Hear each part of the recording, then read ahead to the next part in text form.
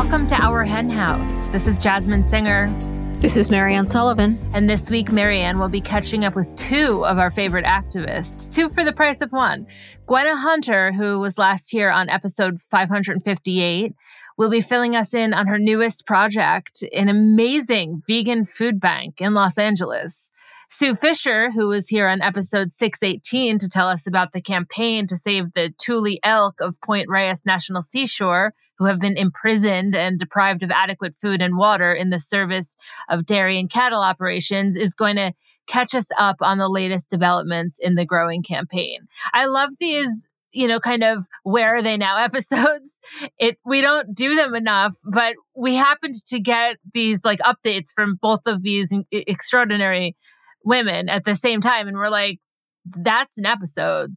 It could have been 5 episodes, but incredible work being done here. Yeah, I know. They're both great activists. And I totally agree with you. We interview people and then we move on. And so often I'd like to hear what came next. Yeah. I was really glad to hear about both of these.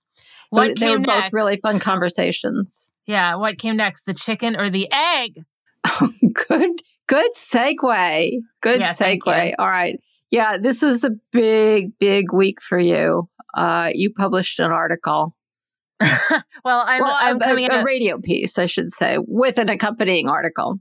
Yeah, which I will be doing every Monday. It's just that this one, and I'm going to do my best to make them, things that I care about as much as I can.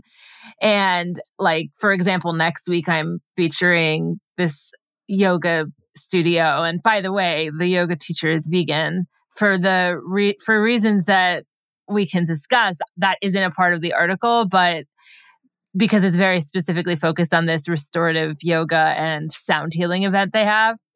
Let's get back to this week. Sorry. So I'm sleep deprived. Okay, sorry. I just want you all to know I had to wake Jasmine up in order to record this. It is the middle of the day as we're doing this. I fell asleep. So take that into account if she says anything remarkably odd. Yeah, well, yes. And I'm going to now use that as my excuse regardless of whether or not I fell asleep.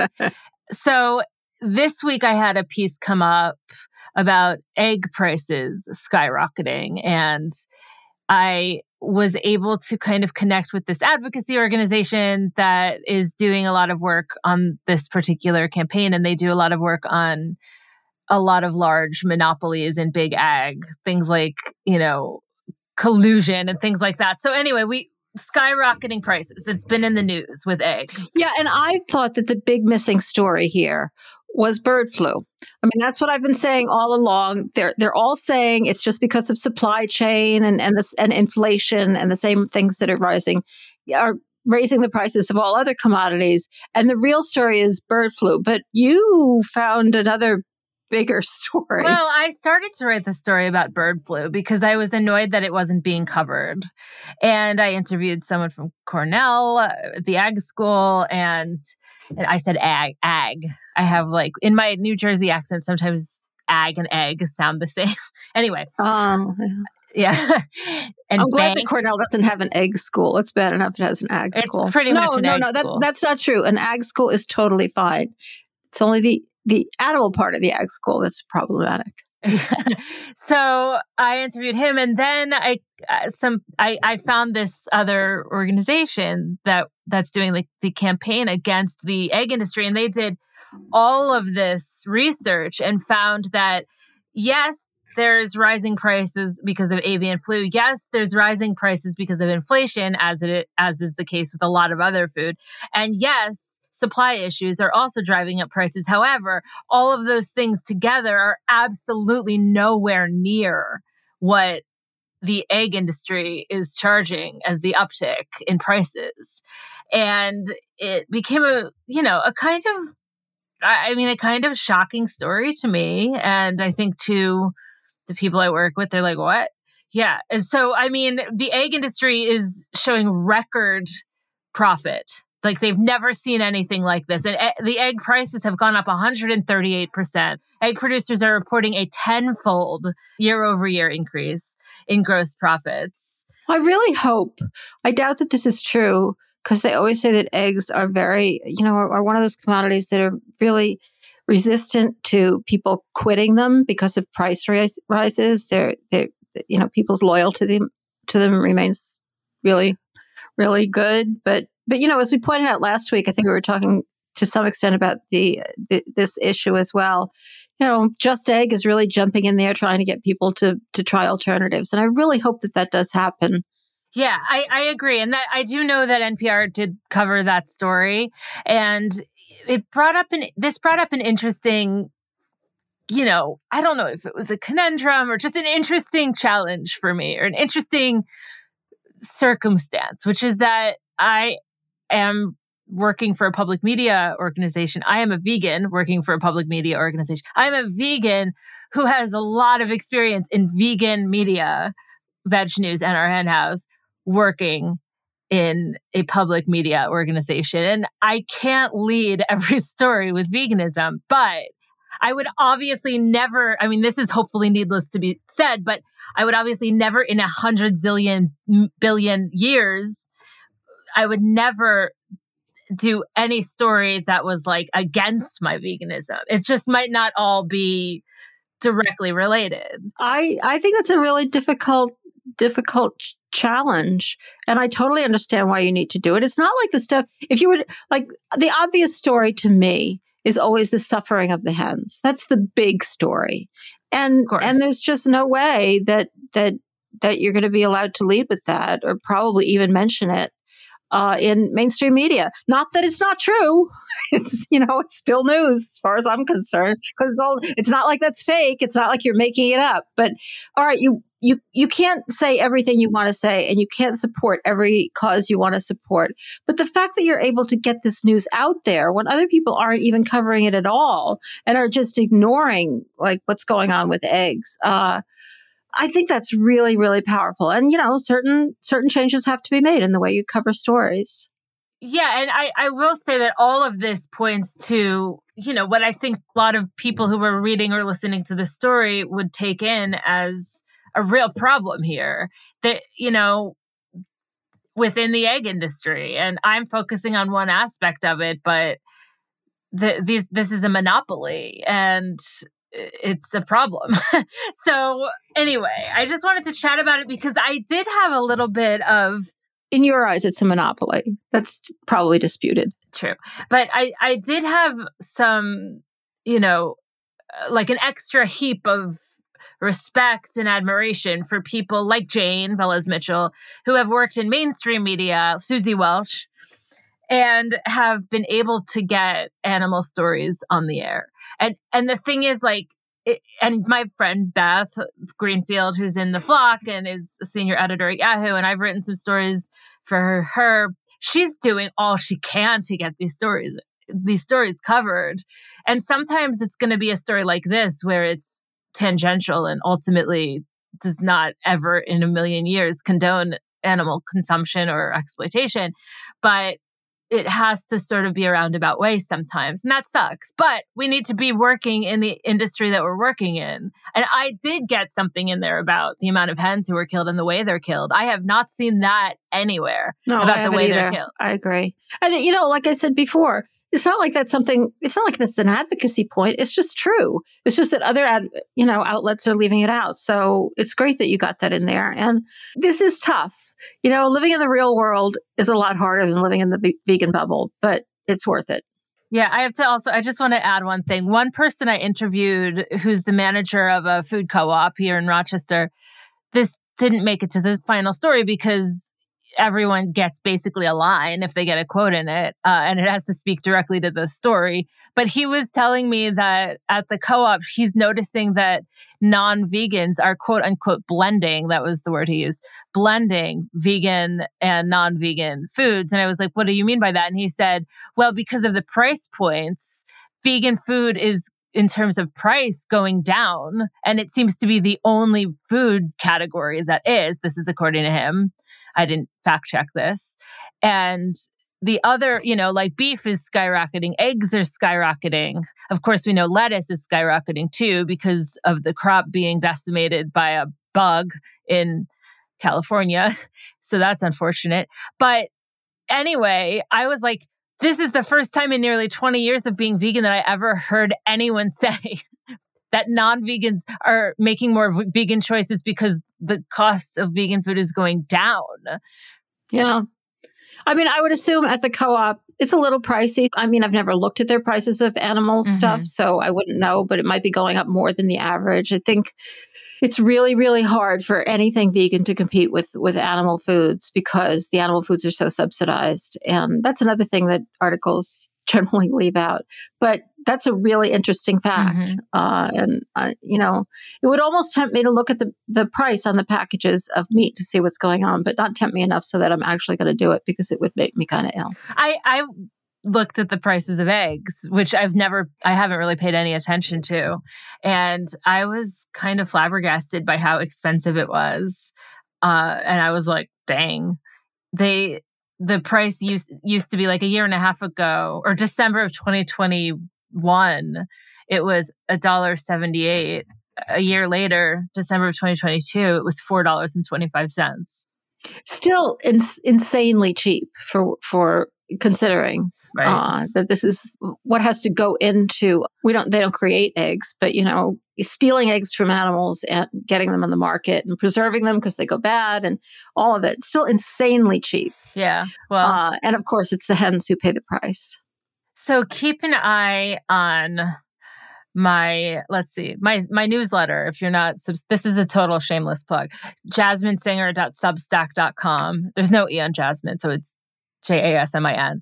JasmineSinger.substack.com. I will link to my recent stories there, and every week I'll have one going up. And then every weekend you can catch me hosting Weekend Edition if you get the WXXI app, or if you're in Rochester, just listen on the radio. Anyway, tell us about you. You had some activity going on this week as well of a different, a different type of activity, but nonetheless, you were out there fighting the good fight. Well, it's a little bit of an exaggeration, but I didn't actually fight anybody. But yeah, I was in a program for the Women's Bar Association, the New York Women's Bar Association, which I'm a member of the committee there. And it was great. It was all on activist defense. And I'm just so proud of this committee that it put on this program that is basically recognizing the sacrifices that activists are making and the risks they are taking of going to prison. And, we talked a lot. Well, the other panelist was Chris Carraway, who's actually the new staff attorney at the University of Denver's Activist Defense Clinic, which is specifically for animal activists. So he really knows what he's talking about. And the moderator was Michael Dorf, who is our dear friend and a professor at Cornell Law School. And it was really, really good to be able to talk about this stuff. I could have had hours more if it's on YouTube, and if you want to listen to it, just be prepared. Don't do it at 1.5 speed, because I was talking as fast as I could go. I know a lot of people do that. Listen at 1.5 speed. I don't understand it. My brain doesn't go that fast. I listen at 1.2 speed to audiobook. Well, your brain must go really fast because I've never heard anybody listening to you type scares me. You type faster than anybody I've ever heard. I have a typewriter. I've been sending people some letters on it, and I don't mean on a I mean on your computer. I'm telling you, on my typewriter, I type really slowly, and so I think between the two of them, I am a normal, speed typer. Listening to you on a computer is just scary. We'll have to put that on an episode sometimes, just the sound of you typing something, and people will I do type. Anyway, I type faster than I think. We got a little distracted. Hang on. I have something to tell you first. I don't know about the program, but the photo of you was hot. You looked amazing in it. Oh, good. Oh, good. Most importantly. That's nice to hear. All right. Everybody go on YouTube and look at it, or go on somewhere, wherever you saw this photograph, and look at me. Look at me. All right, the program. All right, Chris Carraway was there. So he talked a lot about, the issues for lawyers who are defending people who are doing this kind of activism, arguably illegal activism. And, sometimes the interest of the lawyer is to defend the defendant. That's the lawyer's ethical obligation. And sometimes the defendant really doesn't want the defense of themselves they want a defense of their cause. And there could be a lot of conflict there. So that was super interesting. And then I just talked about some of the risks that people face and some of the possible defenses. And, we talked a lot about Utah. New York actually has a written necessity defense, which is kind of like a lesser of two evils defense. You committed what would have been a crime to prevent a greater harm than committing the crime would have caused. But it's hard to get, a court to let you use that defense. And that's exactly what happened in Utah. And there are other defenses. The one they used in Utah, which we kind of all don't like, but actually it worked really well for them, was value, that these piglets were so sick that and so near death that they were valueless. So you couldn't be accused of stealing a property of value. Some other things as well, possible conscientious objection case, especially to maybe to a sanctuary who has the animals and is being asked to hand them over. They might have a First Amendment right to conscientiously object to that.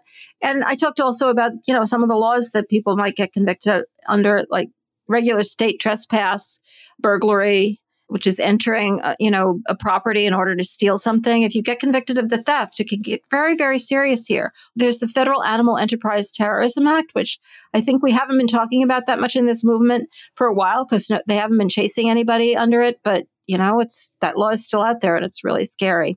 And the ag-gag laws, we don't have that in New York, but, I talked a little bit about it. I just love being able to talk about this stuff. I feel like it's becoming more and more and more important. It's your favorite topic to talk about, I feel. Yeah, it really is. And it's funny when I first came in, I was going to say entered the movement as if I ran a race and I went through some ribbon or something and everyone was like, welcome to the movement. Oh, I was picturing a great big doorway and you oh my God, you just made me think of my dream last night. I dreamt that I was lost in the New York City subway system and that has become a recurring dream of mine. Huh. Anyway, I digress. They say that trains are a sexual dream. Okay. When I came into the movement,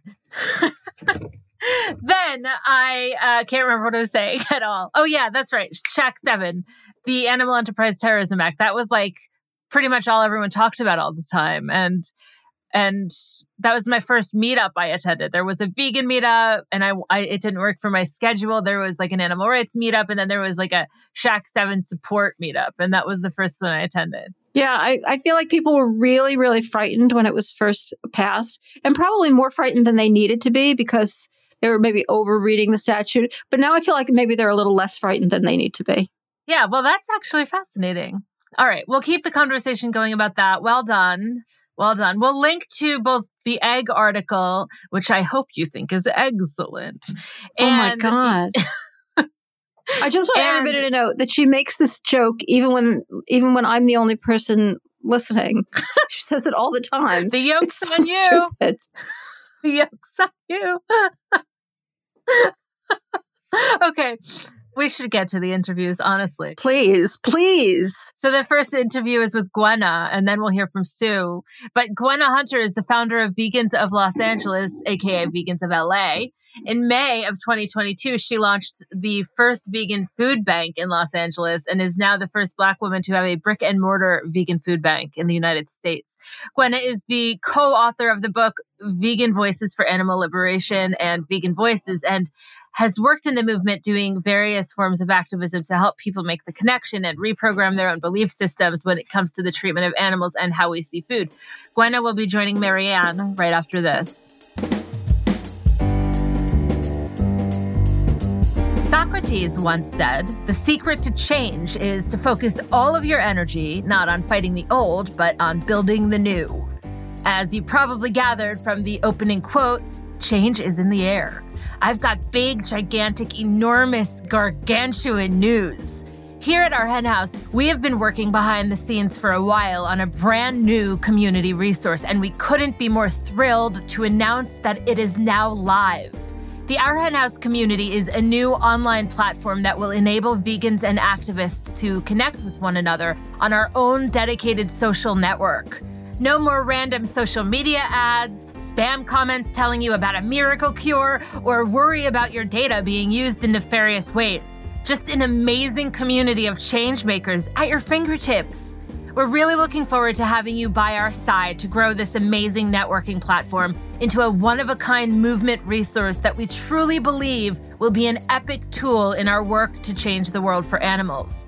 Head on over to ourhenhouse.mn.co to join us. Again, it's ourhenhouse.mn.co. We can't wait to connect with you. We'll see you there.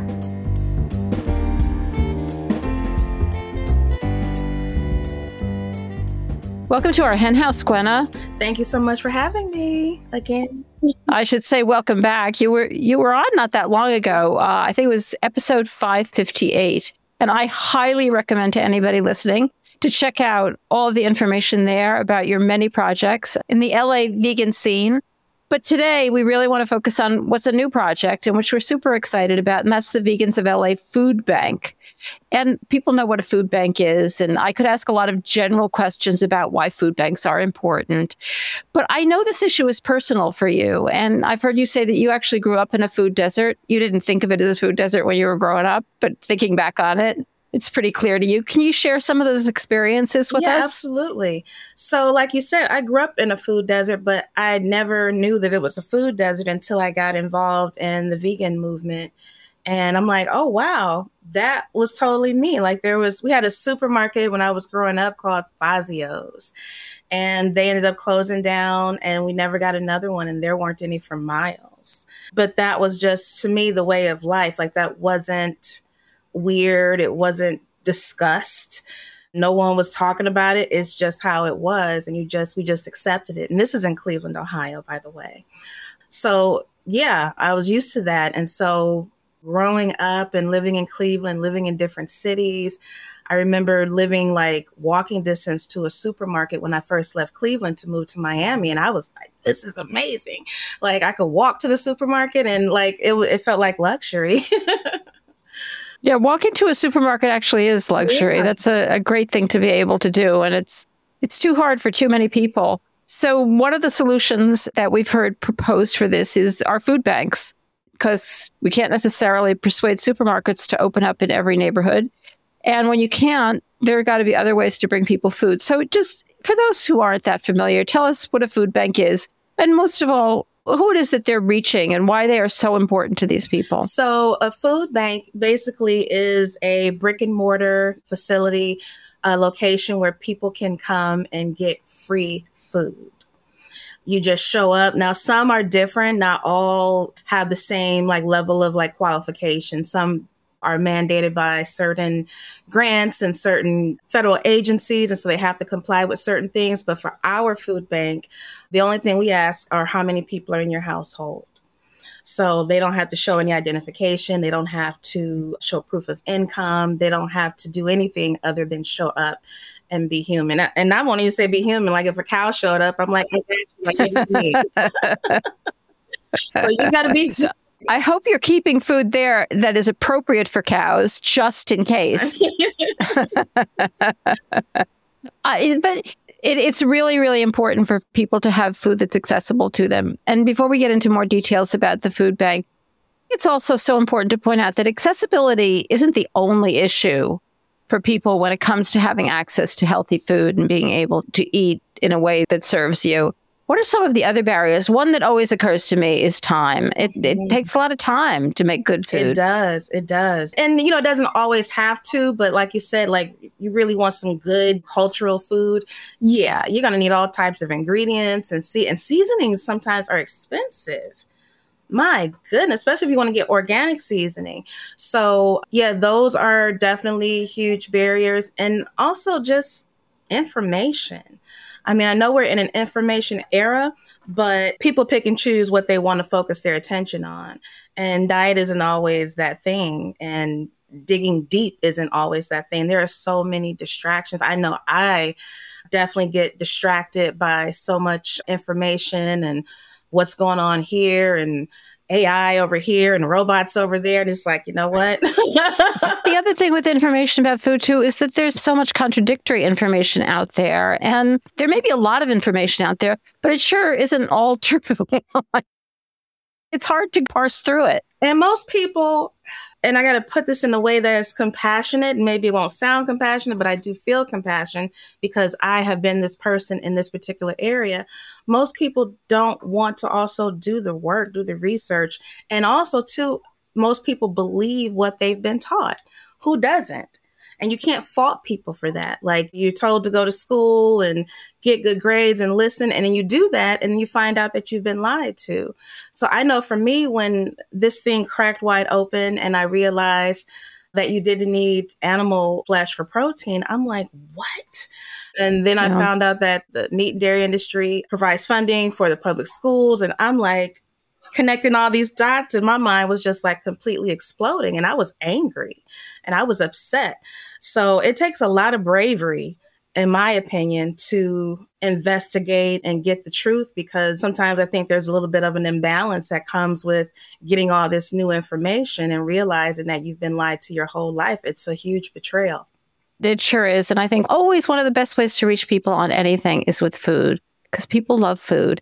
And that's exactly what you're doing. You're trying to reach people with healthy food. And I don't know, advice always comes better when it's accompanied with something to eat.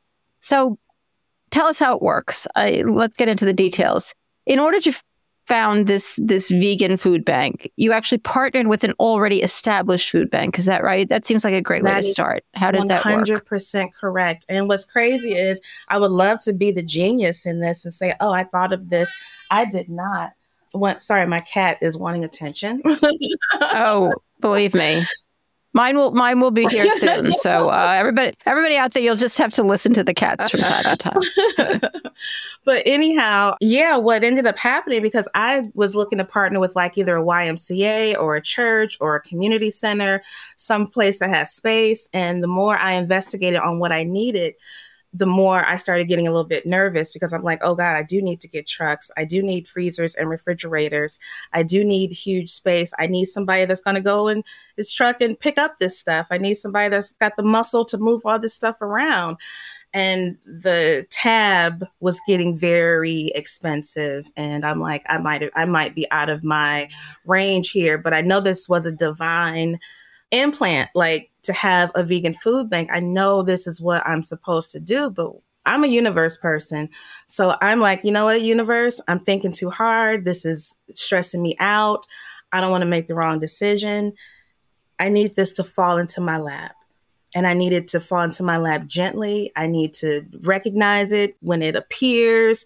And I need it to be a beautiful experience, because I deserve this. I deserve to not stress out and work hard. I deserve this to just come to me.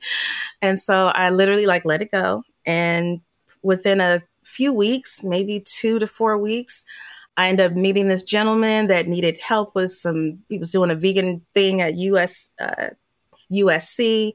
And wanted my opinion and assistance on some things. And we met for lunch and we're talking. And he's like, yeah, I have a food bank. And I'm like, oh, and the light bulb still didn't go off. I'm like, okay. I'm like, that's cool. I'm like, I'm trying to have a food bank too, but all vegan. And he's like, instead of you started from scratch, because it's so much, he was like, why don't you just partner with me and just take over part of my food bank and you can have your vegan food bank. And I'm like, what? And I heard angel wings and doves. I saw harps and angels singing. And I'm like, this is the one. Yeah, that really is. That's an amazing story. Yeah. So where is, I don't know, it's his or his organization's food bank. How often does it distribute food? And then what is your way of participating? So the food bank is called Hope on Union. That is the actual brick and mortar Hope on Union. And they operate every Thursday. So they distribute every Thursday for 2 hours. And there's hundreds of people that show up. Because, you think, 2 hours, that's a really short window. But the amount of people that show up, we wouldn't be able to serve everybody if it was like 8 to 5. And so I take over once per month, every third Thursday of the month. And I have my own freezers and I can't even use words to describe how amazing this partnership has been. I mean, it's still a human experience. There's still little bumps and getting to know people's personalities and sharing the power and the knowledge in this, but it's really turned into a family type of experience and has taught me a lot about partnering and partnerships and collaborating with people and using your compassion and kindness that you like to use on people to go vegan, using that in relationships as well, using that with human beings, which is an issue that I do have in the vegan community, is most of us, well, a lot of what I've seen, people tend to compartmentalize their compassion for animals and openly brag about how they hate people or they don't like people. And I get it because I'm an introvert by heart. I have probably a 2-hour window of being in a social situation, and it's like, I got to get out of here. So I understand, but we really have to watch disliking and cursing our own species. Yeah, I totally agree. And even if we continue to feel that way, we got to pretend we don't. And hopefully by pretending, we'll get to a better place with at least some people. I'm so impressed that you are able to work with people so smoothly when they aren't vegan and you're vegan and that isn't getting in the way. Has that caused any problems that the rest of the food bank is not on board? So here's the thing, it is so weird. There's about maybe 5 people that I work with there consistently that are employees or diehard volunteers. And I felt like in the beginning, they were like, what, vegan? Like they were not as on board.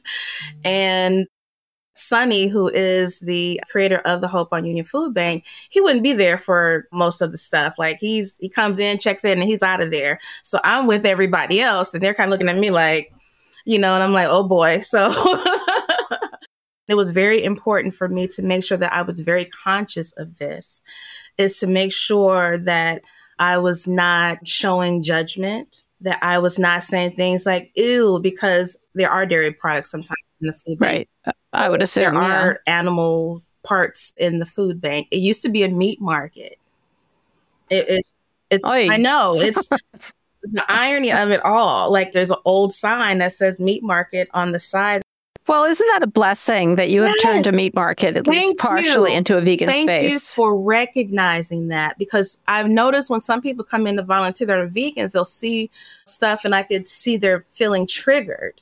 And it's like, no, this is freaking awesome. Like, we turned a place, turning a place that was used for one thing, and now we're kind of shifting the energy and using it for something else. So thank you for recognizing that instantly, because a lot of people get triggered by that and they don't see their way out of it and they just stay in those triggers.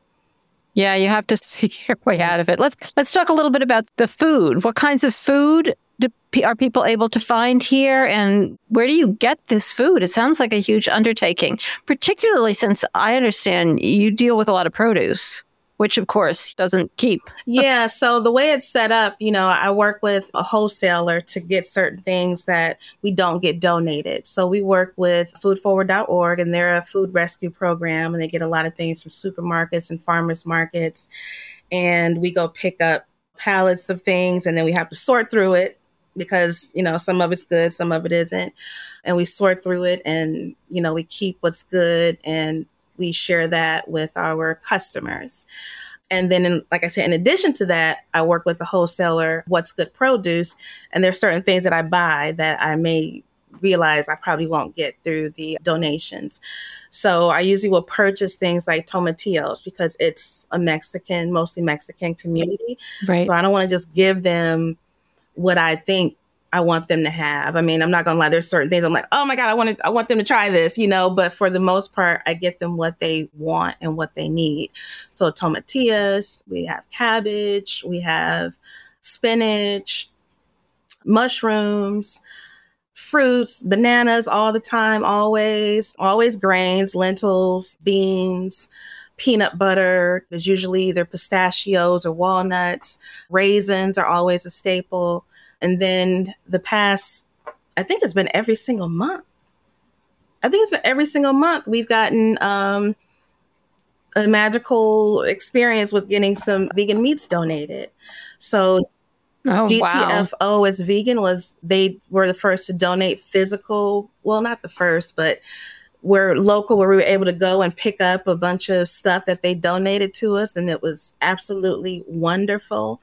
All Vegetarian Inc. They do vegan shrimp, nuggets, drums for a lot of restaurants in the area. And they donated a ton of stuff to us, and excellent ingredients, non-GMO. And so we donate those items as well to the customers. And yeah, it's been a great experience.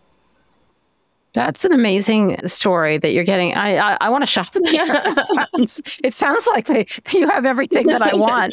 But what are the reactions to people? I'm assuming that most of the people that you serve are not vegan or not thinking about vegan. So what kind of reaction do you get? Do you get pushback or enthusiasm? Most of the time, it's complete cooperation. So the way the food bank is set up, everything gets lined up in front of the food bank on the sidewalk.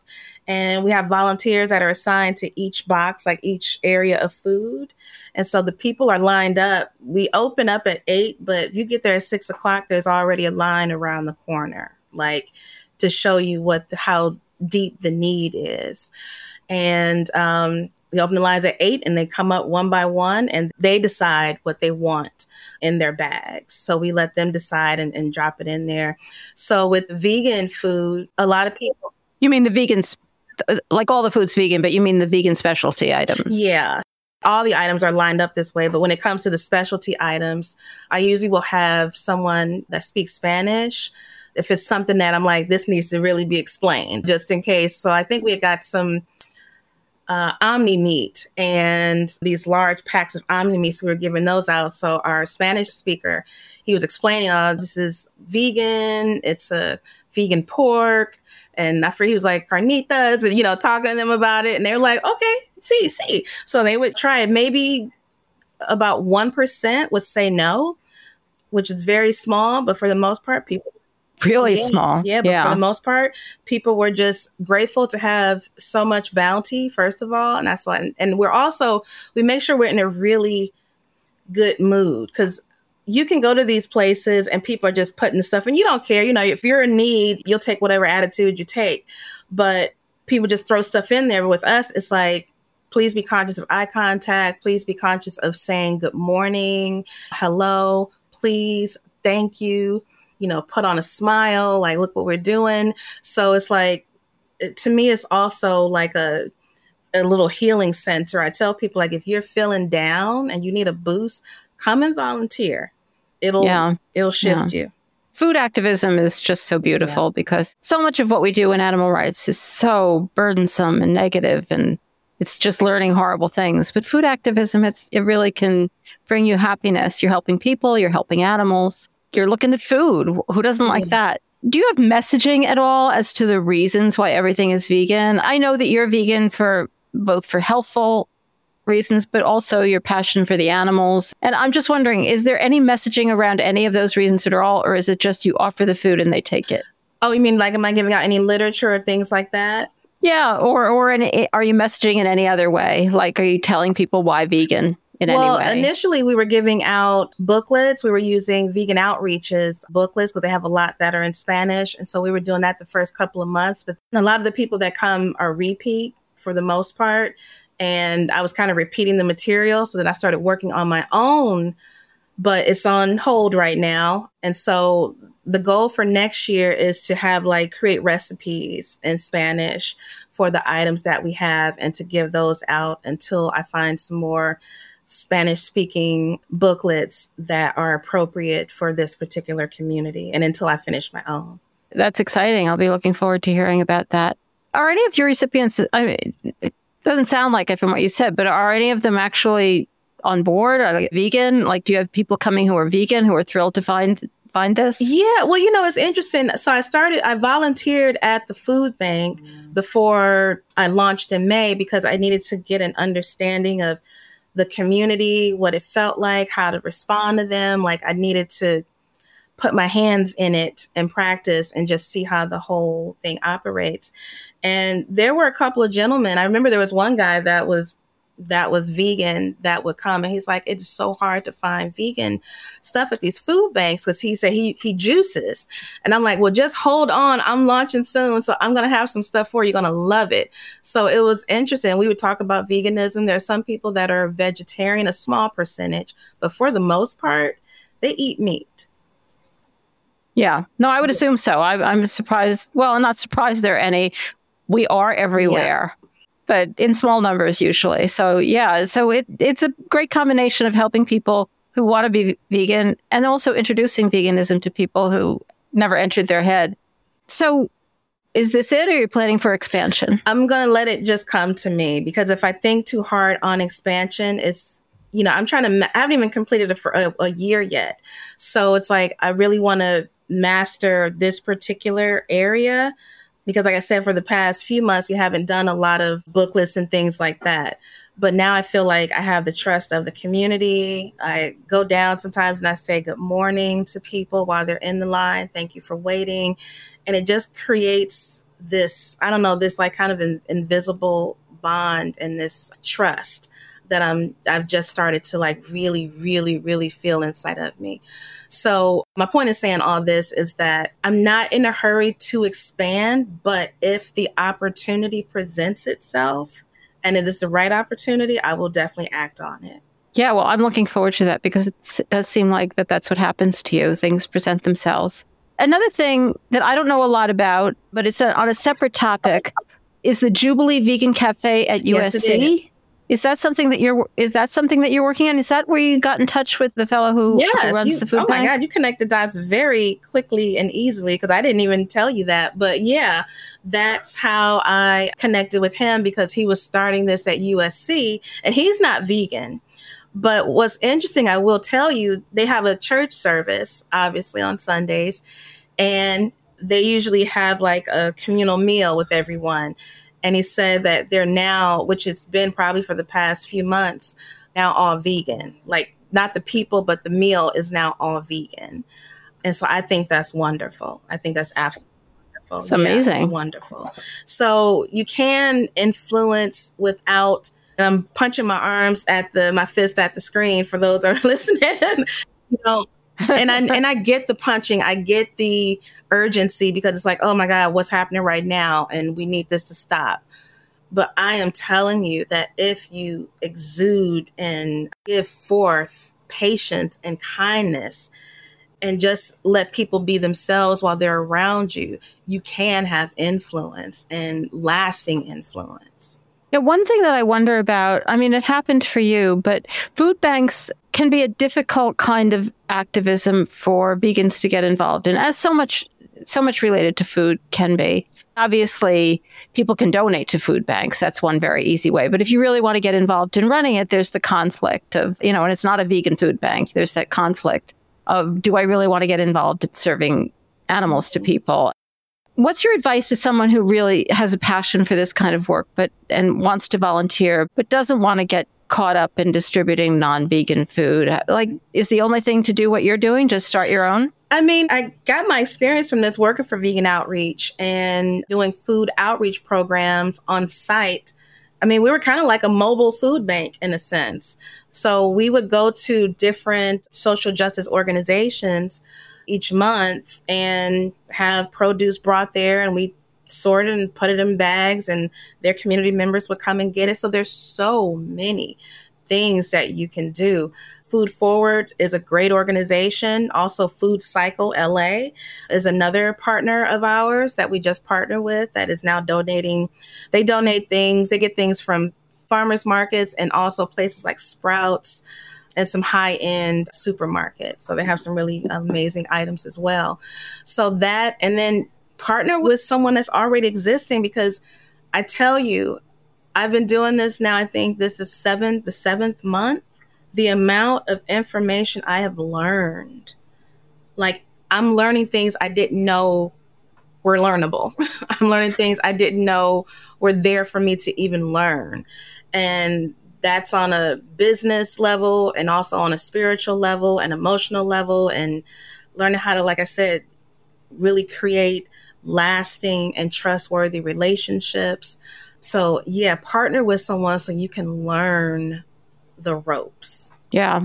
Now, when you first started talking about it and talking about the trucks and the freezers, I was like, oh my God. It was so Well, imagine daunting. how I felt trying to figure this whole thing out on my own. And what's amazing about that statement you just said, because that was one of the things that was like giving me a little bit of like little baby panic attacks, were the fact that I needed freezers, refrigerators, and a truck and space. And so when I'm talking to Sonny, the owner of the food bank, he literally says, I have freezers, I have refrigerators, I have... It was almost like he was selling me. And I was just like, mine was completely blown. I said, everything that I asked for, this man just provided to me. Like, yeah, it's been amazing. Well, I am so glad that you are here today to share it with us. Thank you. Thank you so much for doing it and for sharing with us. And I'm sure inspiring others to get involved. It's fabulous work. Thank you. It feels good. And for me, it's also healing, because when I first came to Los Angeles, it was July 4th, 2014.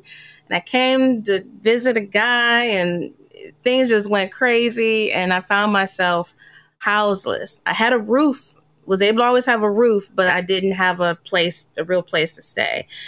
And I thought I was going to end up in a shelter.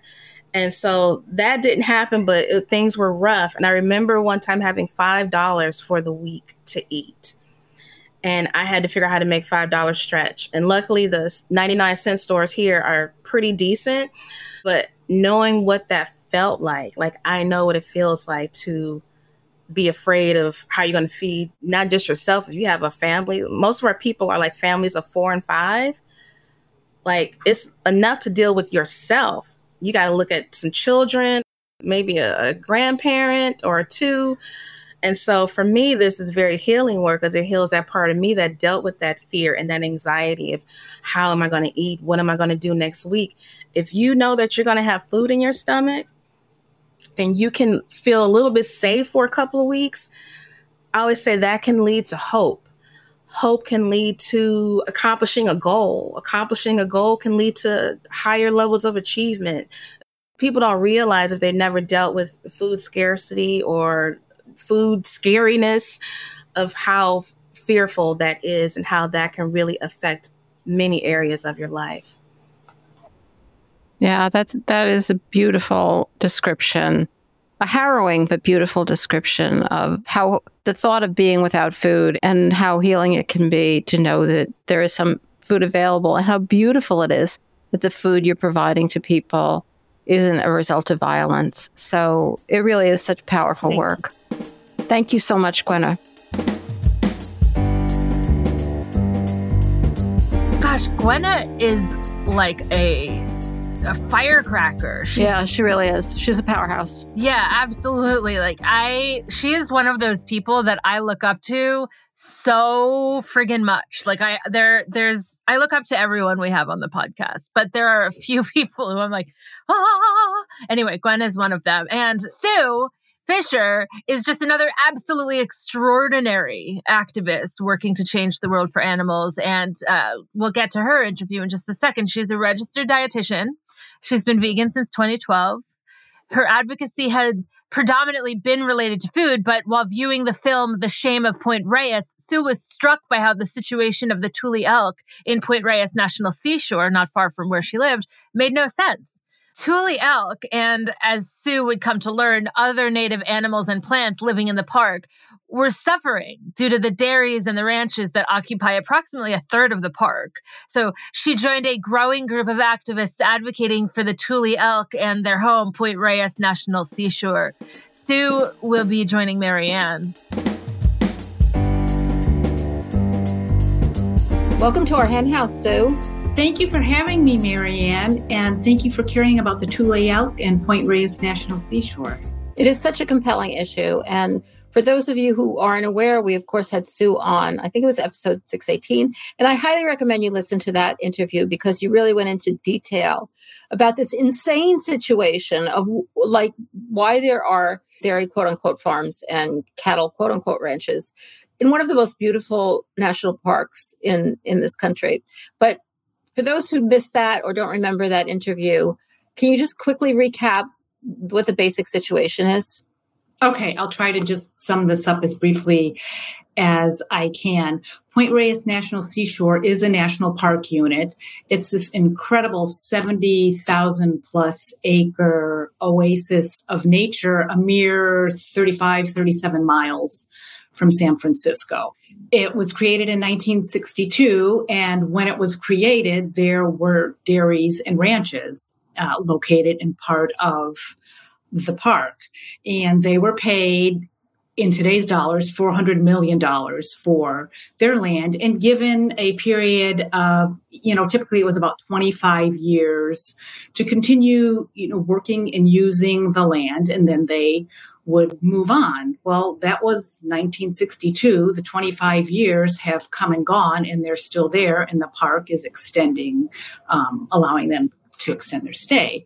In 2015, 3 environmental groups sued the Park Service because of the death of Tule elk. In fact, half of the herd that's kept in Tomales Point, it's called the Tomales Point Sanctuary, they died because the Tule elk that are held behind this 8-foot, 3-mile fence don't have access to adequate water and forage. In fact, they would probably not even choose to live there if they weren't held there because they're browsers and grazers, and the plants that they prefer are not there.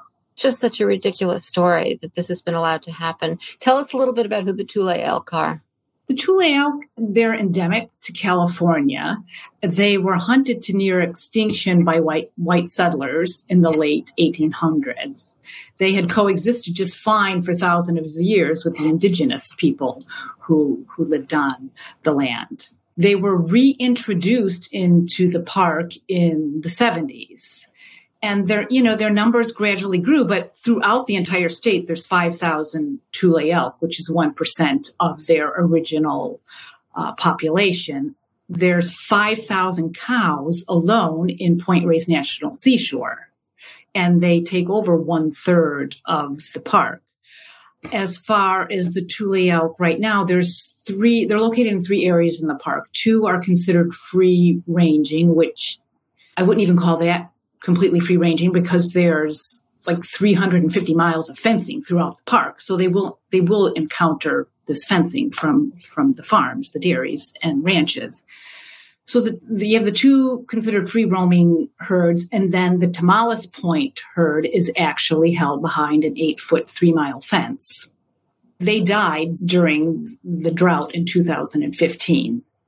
And then this lawsuit brought about that the park had to do a new general management plan. And in this plan, they had to decide between various levels of whether they'd allow ranching or completely eliminate it. So again, long story short, after much public outcry and various conservation groups, environmental groups saying you need to remove ranching and dairies from the park and allow wildlife to come back and the habitat to regenerate, they chose to not only allow ranching and dairies to continue, but to let them expand their operations with 20-year leases. So this was approved in 2021. The leases have not been signed yet, and I can go into that in a little while, why I think they probably haven't been signed. But in the meantime, the Tule elk are still behind the fence. They're suffering from lack of water and forage. The last count in 2021 in the elk reserve, their numbers went down by 72, and they were down to 221 individuals. The year before the count, they went down by 152. What's very interesting is the count is usually done in December. December has come and gone, and the Park Service has said nothing, which worries me. Like, are the numbers so bad that they don't even want to share them? It sure sounds like what's happening, doesn't it? Yes. And then in September of this past year, the Sierra Club sent a letter to the park, and they said, hey, we've been out to this reserve, which I hate that word reserve. It's not reserve. I think I said sanctuary earlier. It's not a sanctuary. It's called the Tomales Point Reserve. It's the Tomales Point prison, really, if you think about it. because the elk can't leave. So they sent this letter saying, we observed the water tanks out here because, and I think I explained that on the last episode, the park finally did provide, after much outcry from the public and protests, tanks that feed some troughs with water. They did that in 2021. Well, now it's 2022, and in September it was really dry. This was before these torrential rains in California. And the Sierra Club noted that the troughs were near empty or covered with algae. So they notified the park. And the park, within a week, then it comes up on their website. We've been out to the reserve and we're maintaining the troughs and the tanks. We replaced a spigot and we turned the spigots on from the tanks to the troughs. But they never said anything about filling the tanks with water. So other individuals who had been out there prior to that said the tanks are empty at this point. And, it's expensive for them to truck water out there to these water tanks. So they just have this way, like they make these statements that sounds like they're really doing something beneficial. But are they really doing something beneficial or just trying to kind of cover their tracks and make themselves look good? So I would say, the Tule Elk, they're not doing great. Well, they're not doing well behind that fence. I think I heard some story about the fence having been cut at some point. What happened there? Back in mid-October, 14 fence posts were chainsawed down, 14 posts that make up this 3-mile fence. And there was a handwritten banner that was left that said, "Life is free." It just happened that Jack Gescheit, who is the organizer and works with IDA in Defense of Animals, just happened to be out there hiking and looking around because he was planning about a week after that we were to have the water bucket brigade, which is an event we've done before where we carry, it's several miles out to the troughs, or actually out to a pond. We go out to a pond and carry water. And it's a good way to generate publicity, showing that people have to bring water to the elk. We realize it's not enough water. And you do it on a Saturday. There's lots of park visitors. You can give them information. So it's a good outreach. Well, he happened to be out there and he saw these downed posts. And his, first thought is, if the elk get tangled up in this, it will cause them harm. This is not good. And then think about it. They're not truly free because what'll happen, they'll roam onto this leased land. They won't be welcome. They'll be hazed and who knows what. So he actually contacted the Park Service to say this had happened. I'm not responsible. Our groups, the Coalition to Save Point Reyes National Seashore, we did not do this. So the Park Service then repaired the fencing and no harm whatsoever came to the elk. It got a little bit of traction in the news, but not much. But here's the interesting thing. I don't know if you heard, but just recently, maybe a week and a half ago or so, somebody took to Twitter and they go by, you can find it on Twitter, "I like Tule Elk." This person said that they cut the fence. They did it on their own, just as a person, a part of the public. They take, and they plan to take no further action at this time. And they wrote a very long letter to the Park Service. This letter was also obtained by the Pacific Sun, and they wrote an in-depth article on this now. And it's interesting. I read the letter. You can read the letter on Twitter. It's "I like Tule Elk." And the person's very knowledgeable as to the whole situation and the history behind this. They really took the time to know what's going on. And, they said they just want to draw attention to the fact that these animals are suffering in a national park. And the Park Service, they just really don't even want to talk about it. They don't want to deal with it. It's almost like they'd like the animals to just, you feel like if their numbers keep going down and eventually they're not there, then the Park Service doesn't have to deal with it any longer. There's not a doubt in my mind that they just want these animals gone. Right. They're just a nuisance to them, and they're not trying to give them appropriate habitat or keep them healthy or anything. It just seems obvious that they're a headache to them and they would like them gone. Right. And it seems like, they're in the pocket of the ranchers. When I say the Park Service, I mean, it's the higher up Park Service. It's not. Totally. That's always the situation. Yeah. Yeah. That even dealing with the USDA, a lot of the inspectors who work with the USDA, they're really trying to do their job and they're being stymied from up above. You see that so often with federal employees. Right.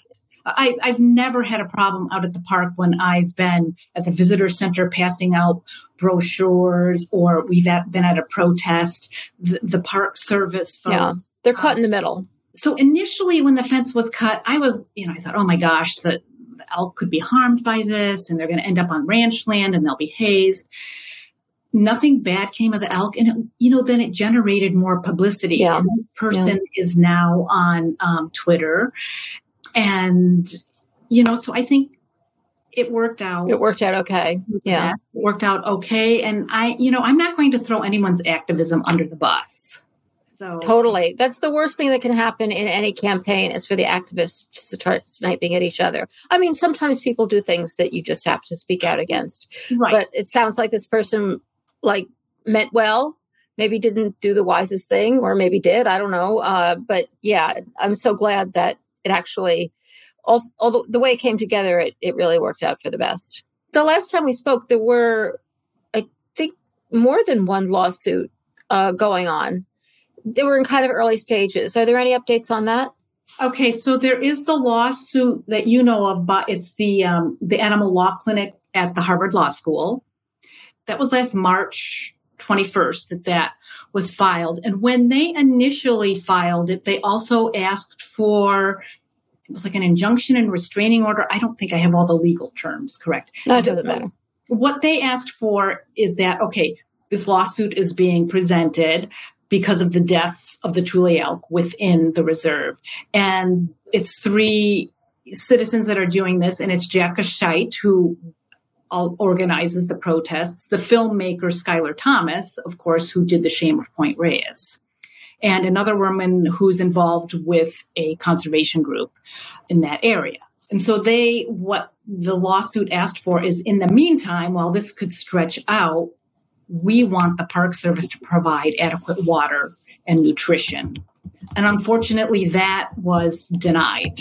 The case was heard last February, and the judge hasn't ruled on it yet. So we're just waiting to see. And some people are saying, well, rattle that judge, tell him to hurry up. But the advice that everyone's receiving, the legal advice, is you don't annoy a judge. It's not going to make anything happen. They will decide the case when they want to decide the case. They don't care. I mean, if an emergency happened or something, you could bring another motion or whatever. But you can't just force a judge to rule quickly. No.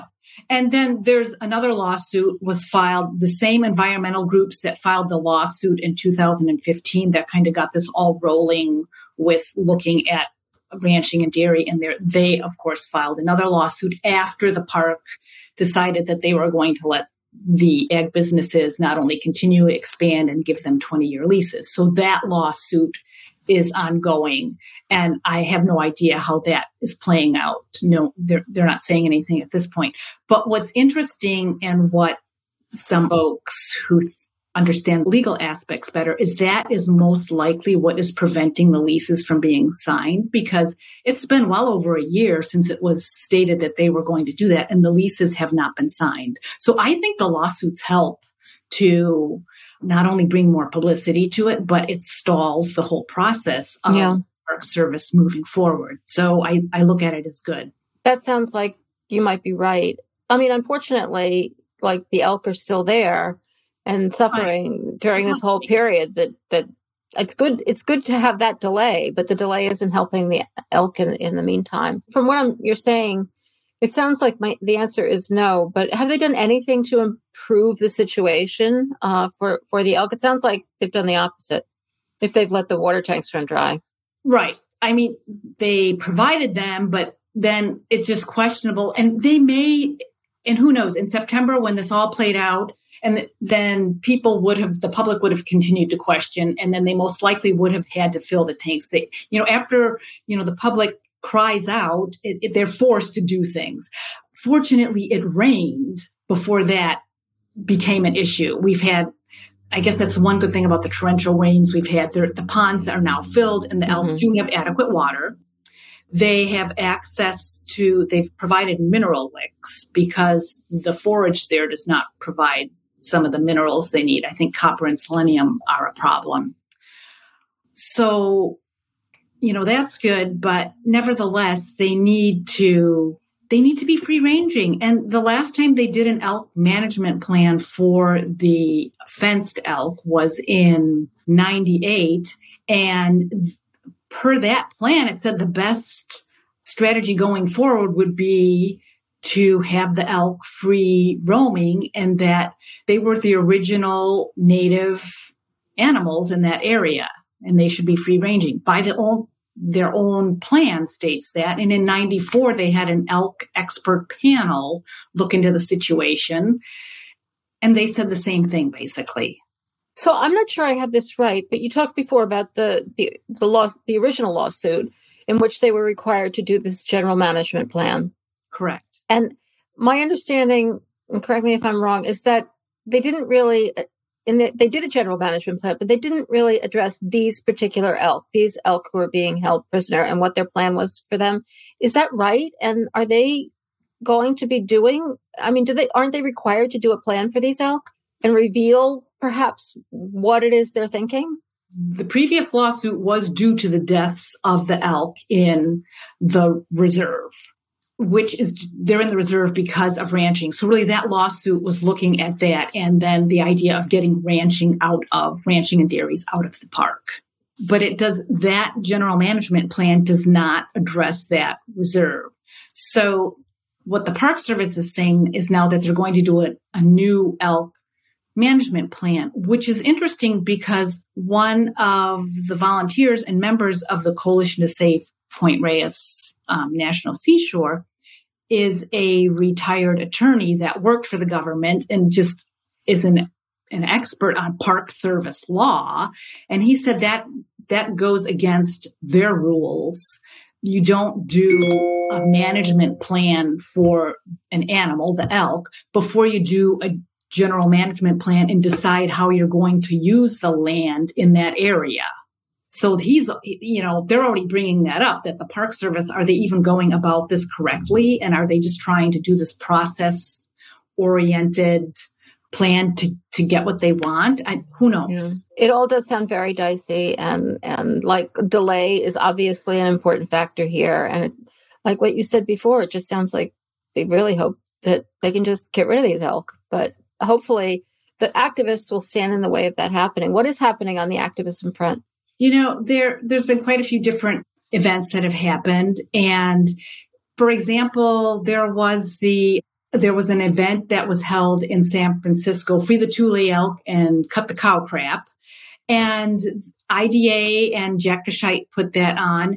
And that was a good event because it was held in Crissy Field, which is an area where you get a lot of foot traffic, people coming through. And IDA made these really professional, informative pamphlets that we could give out to the public. IDA has been very helpful. In fact, if you go to idausa.org and just type in the search Tule elk, they give a nice information on it and give you ideas on what you could do to help if anyone is interested. So that was an event, and there were speakers, again, just informing the public of what is happening. There was another event organized by Jack and IDA, and that was the hazmat suit walk. And IDA provided us with, there had to be 40 of us, and we wore these yellow hazmat suits and walked from a public access point in the park, Kehoe Lagoon, to Kehoe Beach. And this was an area where one of the environmental groups, along with IDA, tested the water and found that the levels of 3 different types of bacteria far exceeded healthful limits for humans. And I want to stress, when they tested the water, this was Western Watersheds Project, the California division. When they tested the water, they didn't do it themselves. Nobody that was affiliated with this group that, would like to see ranching leave. It was sent to an independent firm. So it was all on the up and up. So that was an event to raise awareness to these levels of bacteria in the water. And it's interesting, the Park Service was presented with this information. Hey, look, what's going on here? They never responded to it. And in fact, it was the county then that posted warning signs at the beach area, but then took them down the next day because they decided it wasn't their jurisdiction. It had to come from the Park Service. Wow, what a the mess. Park Service never put up signs. I mean, I'm just so glad the activists are still hanging in there, still coming up with creative protests, but it's just very, very frustrating situation. I can imagine being there and seeing all of this happen and not being able to stop it when it like of all of the issues we deal with, this just seems like an easy one. Of course, these elk should be allowed to roam wherever they want, and there should not be dairy and cattle farms in national parks. One of the most beautiful places in this country. It's just all a disgrace. So what do you think? Do you see any light at the end of the tunnel? I like to think so. I mean, there's so many people working on this because when I say the Coalition to Save Point Reyes National Seashore, this is just a conglomeration of all different environmental groups, conservation groups, people, animal activists coming together. For example, Miyoko Shinner is very involved in this and has been very outspoken. At the last California Coastal Commission water hearing on the issues having to do with how this impacts, obviously, our coastal waters, because this park is on the coast and you have all this manure and bacteria that's being carried into the water. Jane made a statement and actually played the Tule Elk song. So I'm hopeful and I see it coming to an end. There's so many people working on this. And let's face it, like dairy is hurting already. So now these ranchers are going to have more demands put on them because people are demanding. They want the water clean. They don't want this going on anymore. An example, a problem that came up, several ranching buildings were found to have non-existent or faulty septic systems found by the public. The Park Service never finds the problems. The public finds it, reports it. You never hear back on it. And some of this waste was being dispersed onto fields, which then gets carried into the water. Well, this has been shared with the California Coastal Commission. And so again, there's more eyes on this watching.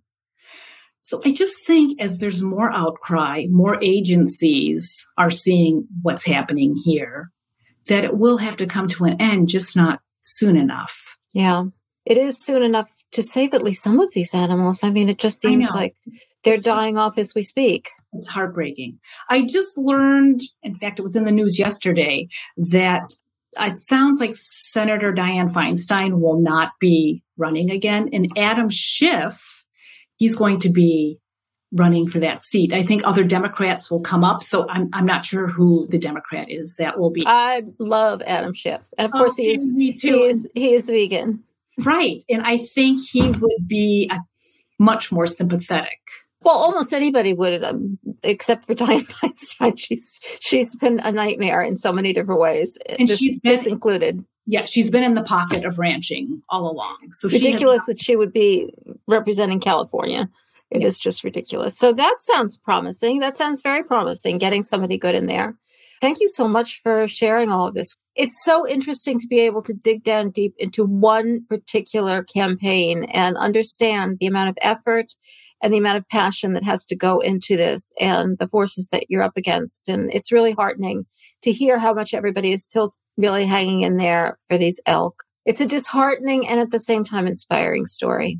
I know. You have to look at the positive in all. I remind myself all the good people working on this and more people coming to it. And I do want to remind everyone this is a national park.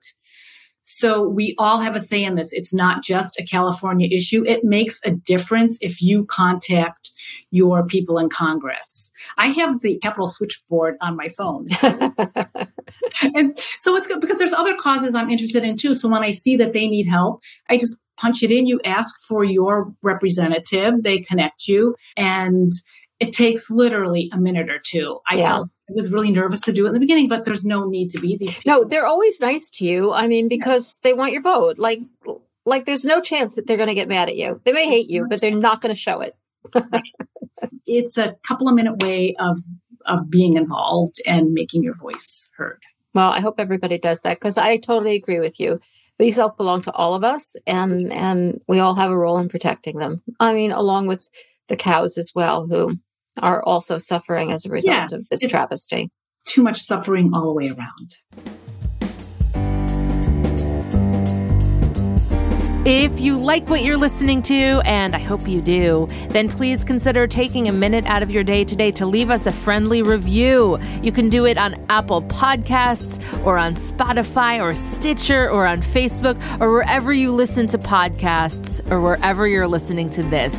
The more we get out there, the more our henhouse will be in front of people's eyeballs when they're putting in search terms in their podcasts, and the more we could join forces together to elevate the voices of the animals and change the world for them. So thank you so much in advance for leaving us a friendly review. Anxieties are rising. Our first story is from Meeting Place, and it's actually a guest blog from one Robin Ganzert, who is the president and CEO of American Humane, which she says is the country's first national humane organization, which saves, shelters, and protects more than 1 billion animals worldwide each year. That's quite a claim, isn't it? They shelter 1 billion animals? I guess protects. That's a pretty broad word. Anyway, I don't know a lot about American Humane standards for farm animals, but I know they've been heavily criticized as not being remotely adequate. So we need to take that into account when we think about the fact that Meeting Place is publishing this guest blog from her. So she starts off by pointing out that poultry producers throughout the country gathered in Atlanta this week for the International Production and Processing Expo. Now, doesn't that sound like a good time? Oh, boy.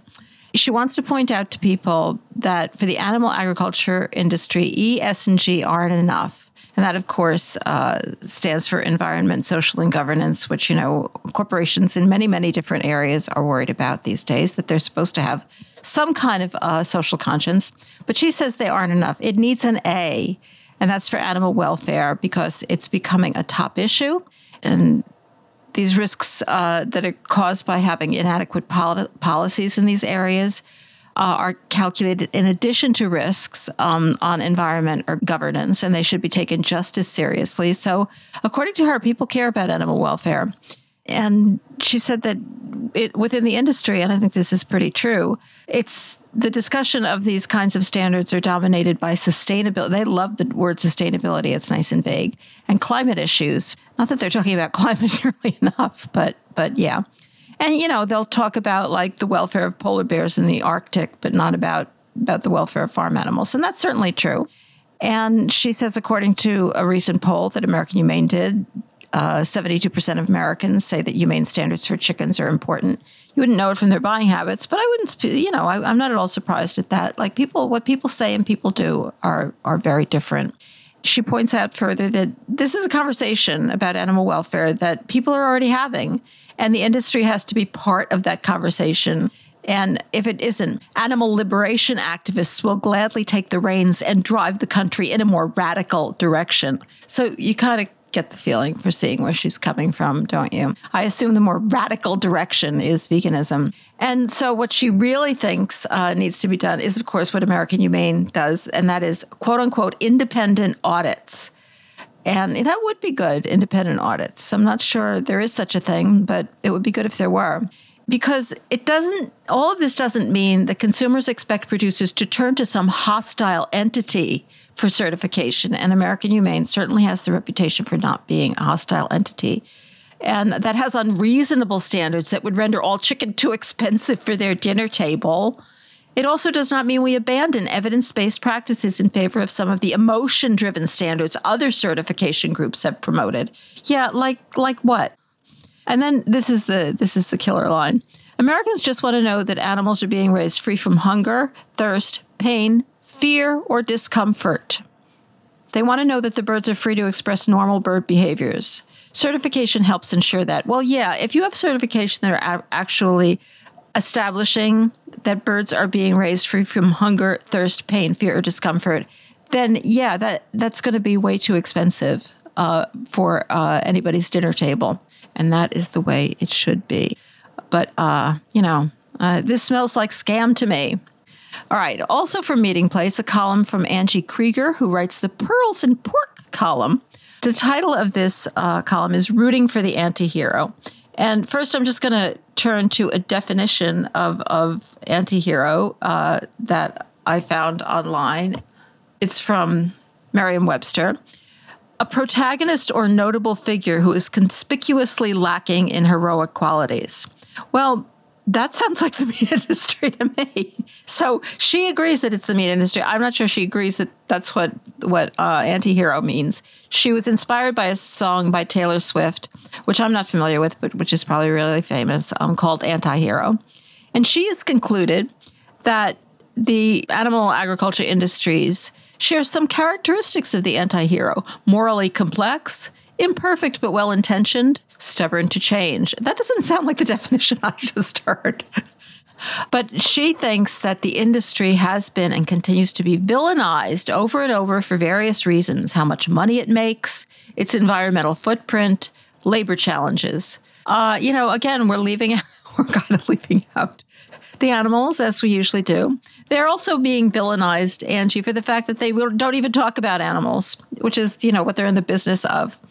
But she goes on to say that anyone who really knows the industry knows that at our core, we have a passion for feeding the world. That's what makes them good. The fact that deep down inside we are good in capital letters, is what draws people to the anti-hero. But in order to be seen as the anti-hero rather than the villain, we have to let consumers in. Well, I mean, I think you're both an anti-hero. Well, I don't think you're an anti-hero at all, but definitely a villain. All right. And she thinks that 2023 should be the year that they start to try new things, set out to not just get older, but also wiser, challenge ourselves to be more vulnerable, to show our critics our redeeming qualities far outweigh any of the questions. All right.